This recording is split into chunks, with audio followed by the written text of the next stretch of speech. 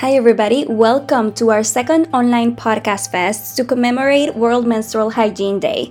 This is the edition for 2023, and you guessed it, this is the Womanhood and International Relations podcast. I'm your host, Natalia Bonilla, and we created this second online podcast fest to bring light to stories and highlight different entrepreneurial initiatives, grassroots organizations, and stories on WASH projects that are bringing menstrual health, menstrual education, menstrual equity, and menstrual dignity to young girls, women, and menstruating people in different parts of the world. For this event, we have conducted interviews in the English and Spanish languages, so we invite you to check all related links down below in the description box. Without further ado, let's begin our conversation of today with Nicole Dagher, Project Manager at WaterAid Canada. Nicole, thank you so much for joining this podcast fest.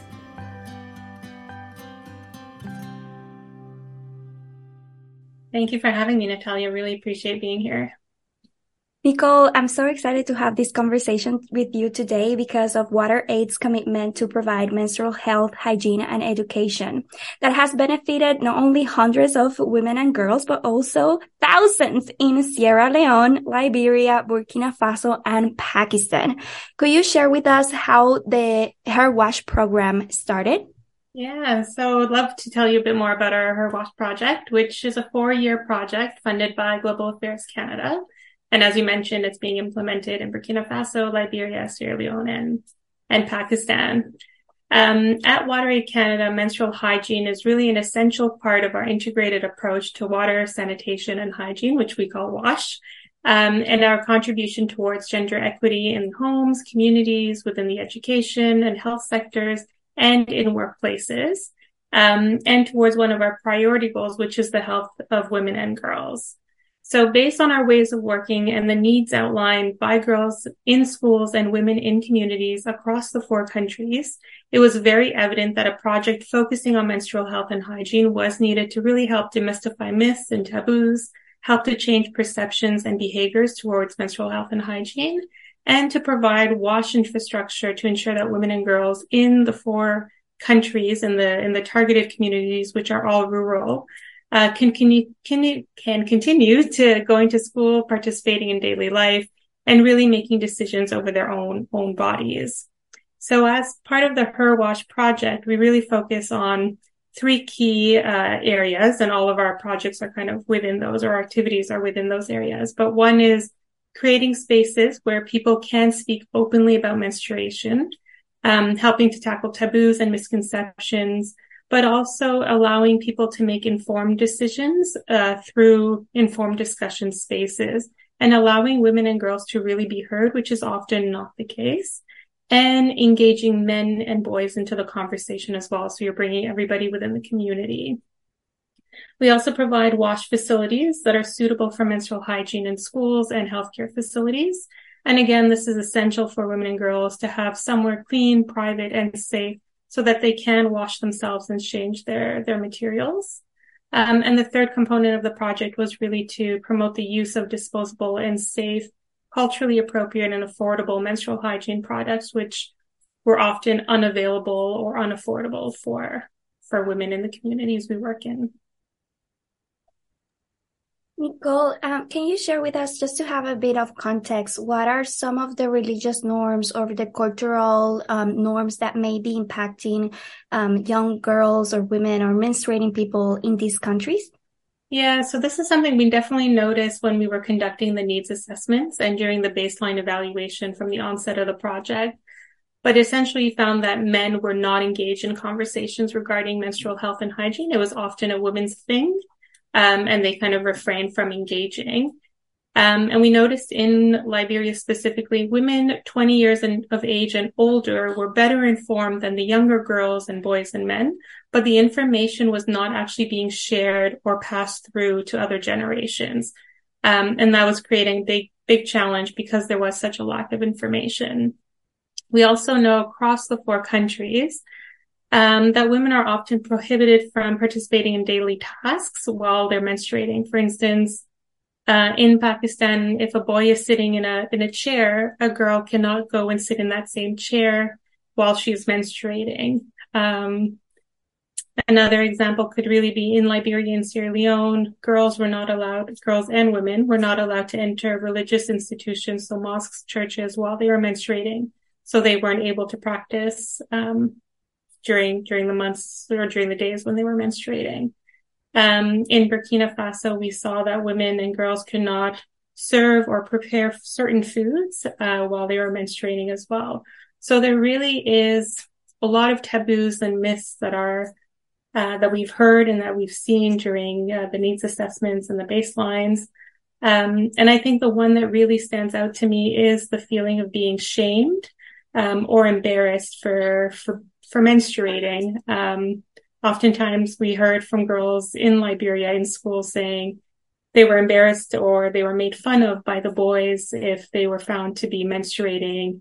And oftentimes would miss school because of it. So there's that real shame and embarrassment because of the lack of information that was available.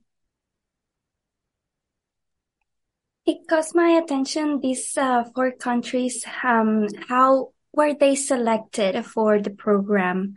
So the way we work at WaterAid is based on the country strategy plans. So we work with countries that have health as a focus within their country strategy plans.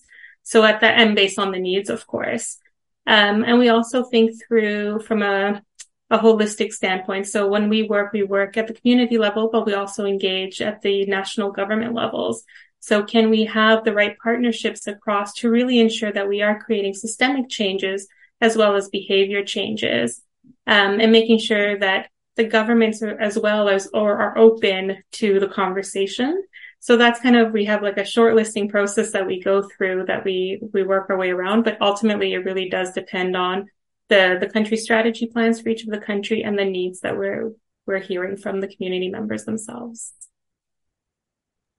In terms of governments, right now, Burkina Faso and Pakistan are experiencing conflicts, and a lot of political stability. Has that impacted negatively your work there, or has there been some challenges, but being able to find ways to continue doing the work? Yeah, so there's definitely been challenges. We haven't really felt it in Pakistan at this point. What we have felt in Pakistan is the flooding that occurred in September. So some of the communities were impacted where we do have our Her Wash project. And for that, the large impact has been around the wash infrastructure component. So we've just managed to be able to rehabilitate and fix those. So it's been minimal, but still an impact for sure. In Burkina Faso, where there is political instability, that's where we have seen some challenges. So at the onset of the project, we've been working in the Cascade region of Banfora, which is where most of the conflict is currently taking place, or there's instability. And we had targeted 50 municipalities. But as a result of that, we've had to kind of shift where we are able to work just for the safety and security of our teams and the community members. So we've had to shift where we do our work and what schools we're able to reach. At one point, we were trying to do a lot of things virtually. But at some point, as we all know, working from home and working in a hybrid mode, virtual is good up to a certain point, but at some point you need the in-person interactions. So we've had to readjust where we work, to be able to continue our project. But I think what is quite impressive in Burkina Faso, even with the challenges that they are experiencing, there has been quite a bit of government involvement and government uptake of the project, even as the governments have changed over the course of the project, especially in the last coup. So even through a transitional government, we're seeing the Ministry of Education is taking on menstrual health and hygiene into their education curriculum. We have 3 municipalities that have incorporated the operations and maintenance of wash infrastructures that have been rehabilitated and constructed as part of their budgets. So even with the transition government, there's still positive uptake. It was just the initial phase of where do we work and what's safe enough for us to work in that region. It's very interesting, this holistic approach that you have to the program and this connection to the government, to the community, and to civic society. Can you explain to us how is that creating or positively creating an environment that welcomes menstrual health, hygiene, and education? Yeah, so I think one of the things that we do really well at WaterAid is the advocacy work that we do both at local level, community level, but also at the national level with government. And our Her Wash project is really no exception, because without systemic change, it's really hard to create that sustainable change that we're all looking for and to really have an impact on the lives of women and girls. So for us, really, it's to work at all levels to ensure that what is being promoted at the community level is also being taken on by at the national or local level. And as I mentioned, in Burkina Faso and in Liberia, WaterAid has worked with the respective ministries of education and in collaboration with UNICEF to develop menstrual health and hygiene guides for teachers to help guide conversations with their students with proper information in schools. And in Burkina Faso, the Ministry of Education has gone even one step further to revise the whole education curriculum to include menstrual health and hygiene as a teachable subject. And we're working with individuals at the local level to make sure that they are monitoring the topics during their quarterly visits as well. So those are some of the components that are happening in Burkina and Liberia. And I think one of the components is also we work with civil society organizations and community-based organizations. Like, we don't do everything alone. So how can we work with other organizations that have the same passion as we do to really have a larger impact and larger scale impact?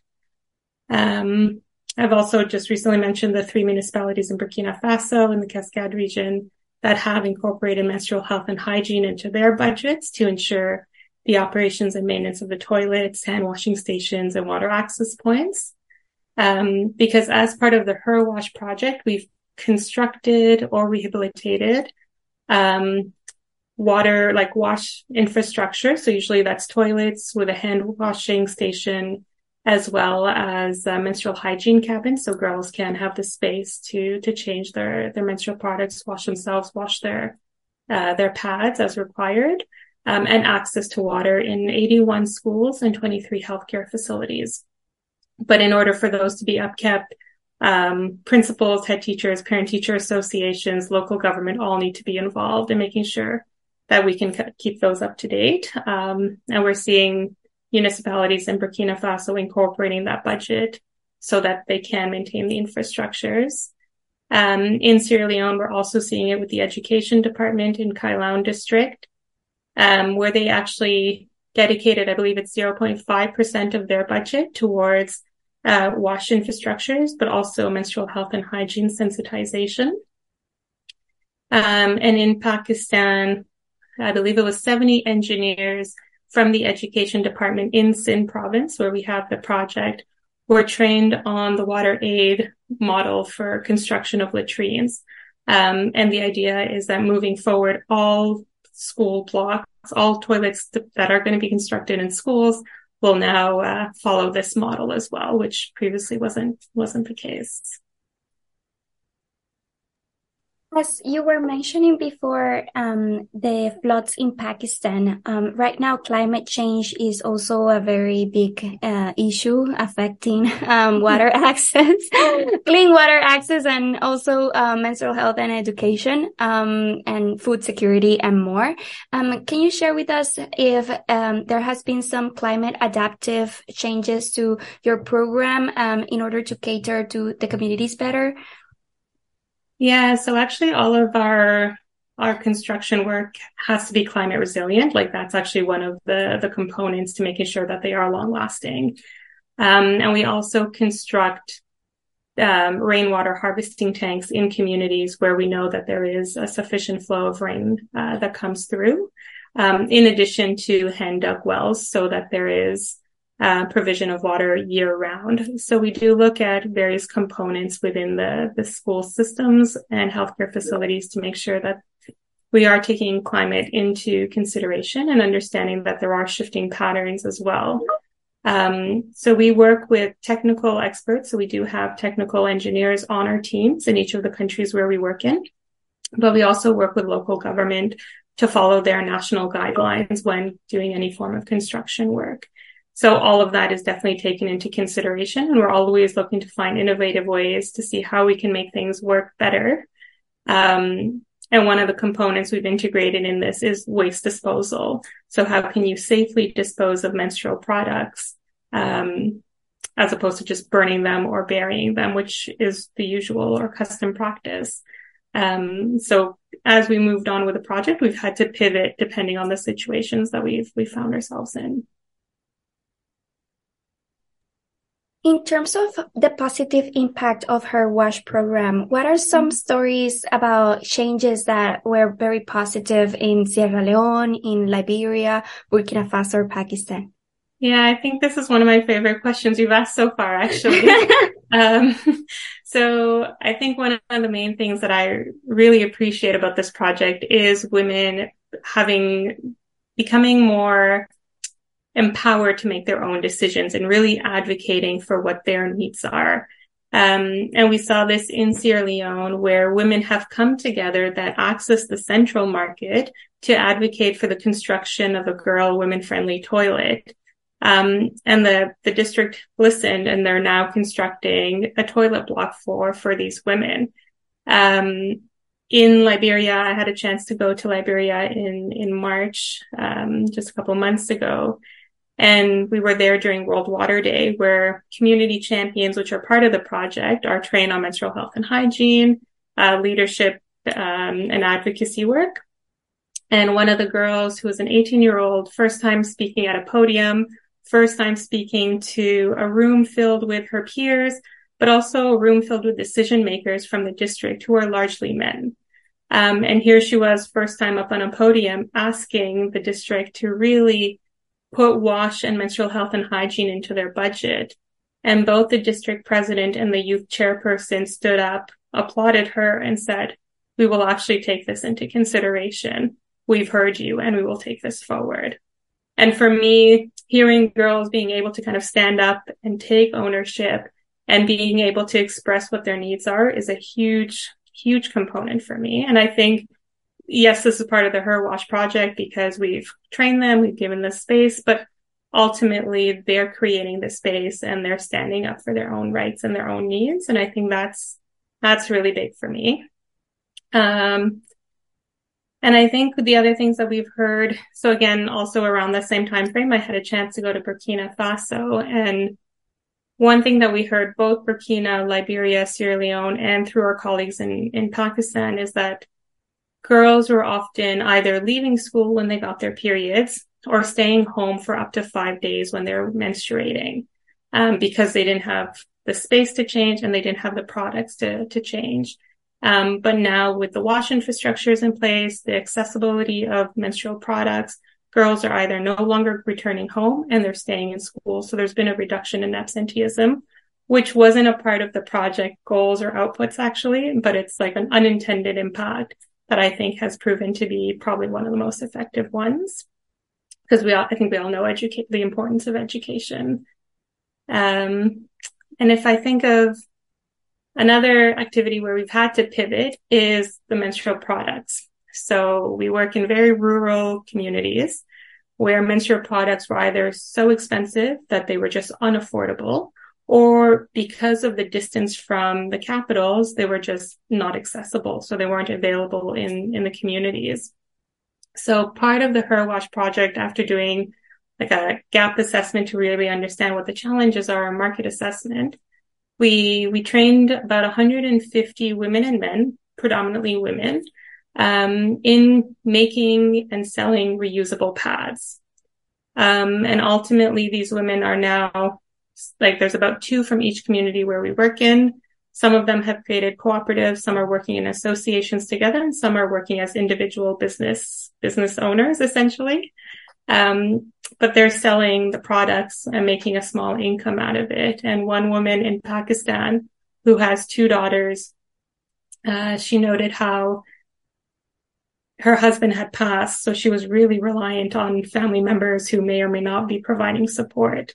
And oftentimes we're not providing support to her. But as a result of being trained on how to make and sell these products and linking her to markets, she's now able to feed her family and send her two girls to school. And she's helping to educate other women on their menstrual health and hygiene as well as a result of the training that she received. Another woman in Liberia who had a newborn child with her, she told us that from the earnings from the menstrual pads that she was making, she's also investing in baked goods. So has now two streams of income to support herself and her newborn child.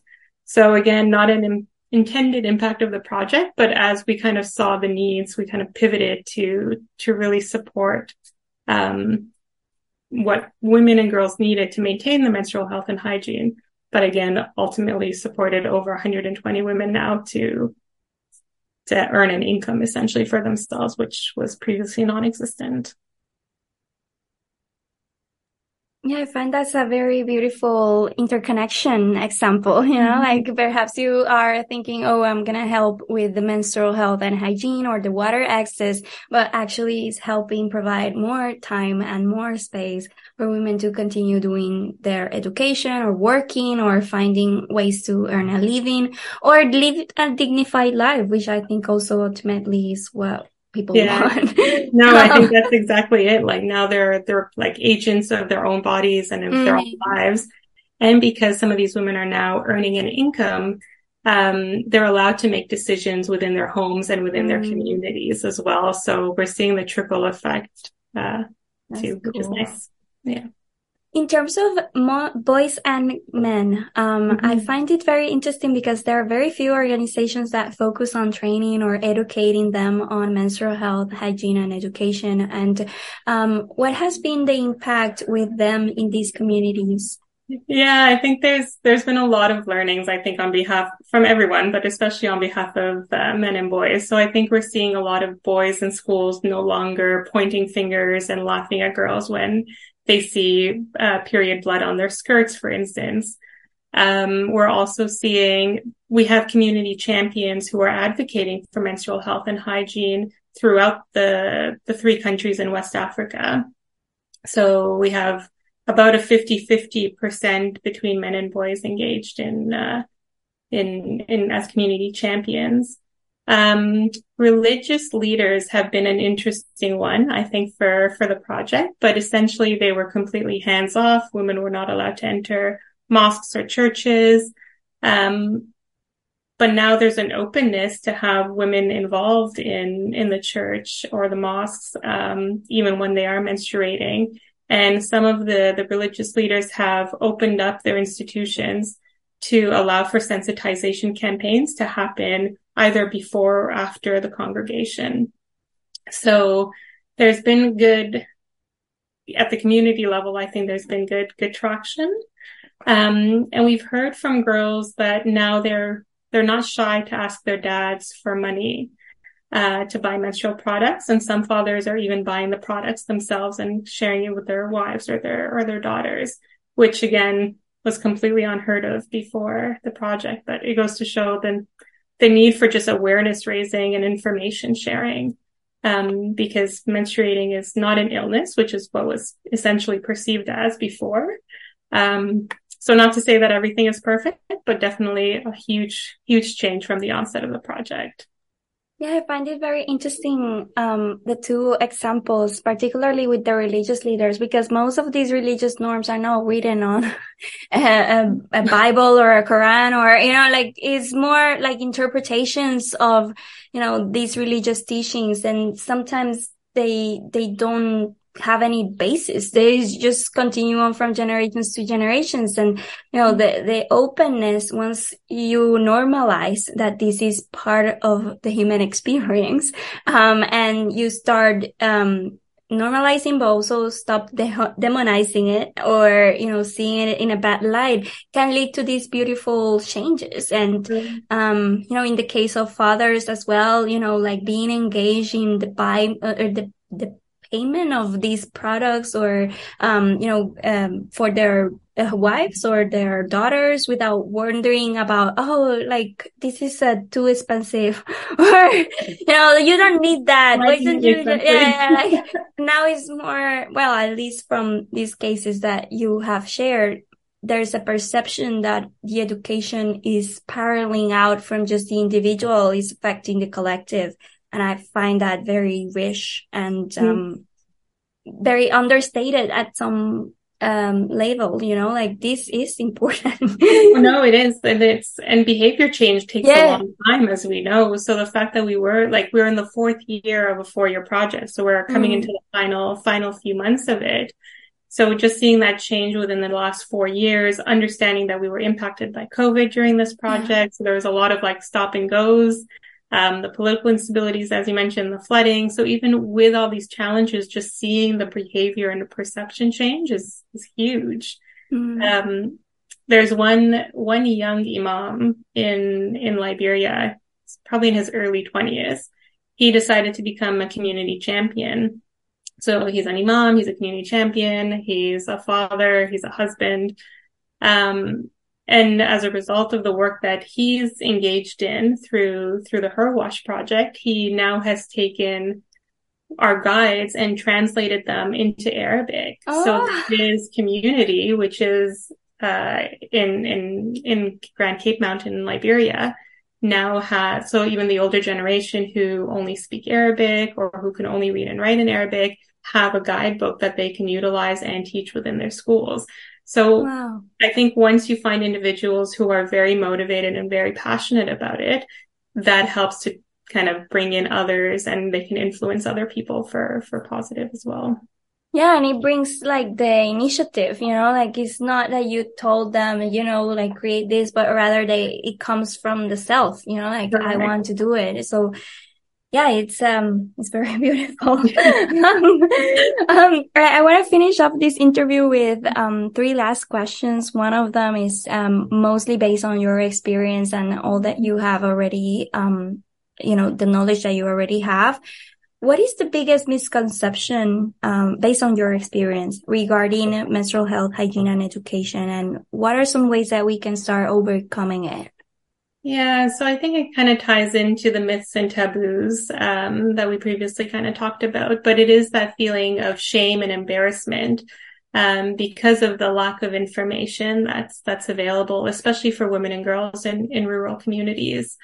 But I think that's probably been the one that I see as the most impactful, especially as girls are not going to school when they're menstruating because they feel shamed or embarrassed.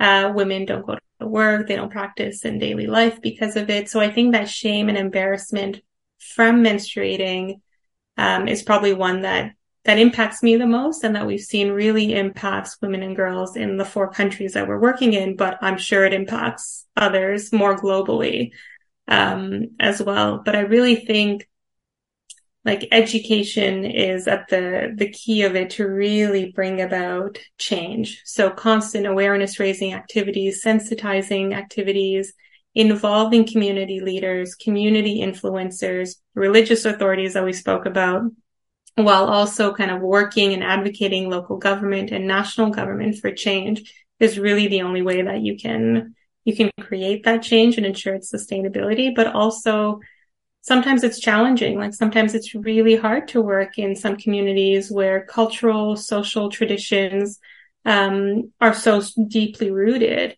And I think oftentimes you just need to find a couple of individuals that you can connect with, that you can relate to and help from that point of view. Then you can have that trickle effect, especially if those individuals are people who are influential or in leadership positions. But ultimately, I really do think it is that awareness raising, information sharing, and just educating large groups of people, and not just focusing, like our project really does focus on women and girls, but without involving the whole community and men and boys, we wouldn't have been able to create the change that we're seeing. So making sure that it is a holistic approach, I think is key as well. Yeah, and seeing it all as a society conversation, not just young girls or menstruating people. Like this is affecting everybody because the shame and stigma also come from others, Exactly. that reinforce or that look you bad or say mean words or, tell you rules that you should follow or whatever. So, yeah, we want to focus now on Menstrual Health, Hygiene, and Education Day, World Menstrual Health and Hygiene for 2023. As we know, menstrual health is not a standalone issue. It directly and indirectly impacts other issues, as we have seen in this case, from education to food security to economic empowerment and development. However, it is often overlooked in the sector of international development. And my question for you today is if there's a message to address today or for this celebration or commemoration, what would it be? Yeah, it's a good question. So I think the statistic is like 1.8 billion people across the world have a period every month. But millions of people have to manage theirs without essentially clean water, decent toilets, or good hygiene knowledge. And we really believe that everyone who menstruates, wherever they are, whoever they are in the world, should really be able to manage their periods in a hygienic way with privacy, safety, and dignity. And we can't achieve this until we start talking about periods openly, stimulating important debates, and really creating real change. Lastly, what are some of your upcoming events? How can we follow WaterAid on social media and ways that we can support your organization? Great. Yep. So, WaterAid Canada, we're on Facebook, Twitter, LinkedIn, Instagram, so all the social media sites. And you can also follow us on our website at www.wateraid.org/ca. You can definitely learn more about our work that we do through water, sanitation, and hygiene and how we integrate menstrual health and hygiene, climate financing, and really all of the work that we do on our website. And we definitely have additional stories about the Her Wash project there as well. Thank you so much, Nicole, for your time. And we are going to put all the links down below in the description box for everybody to check WaterAid's organization and the different publications and research and stories that they have featured so far. Thank you so much, Nicole, for your time. Thank you, Natalia. This was great. Really appreciate it. That's it for today's episode. I truly hope that you enjoyed today's conversation and that you are connecting the dots with the different interviews that we have featured so far in our second online podcast fest. All the links connected to today's interview will be featured down below in the description box. We invite you to check the social media of the different organizations that we have featured for the online podcast fest, as well as to follow the Womenhood and International Relations podcast. We are currently on LinkedIn, on Twitter, and on Instagram at womenhood_IR. We would love to know your feedback, your thoughts, any questions that arise from this type of explorations, and any constructive ideas that you have come across. So yes, I look forward to seeing you soon. Thank you so much for tuning in, and talk to you soon.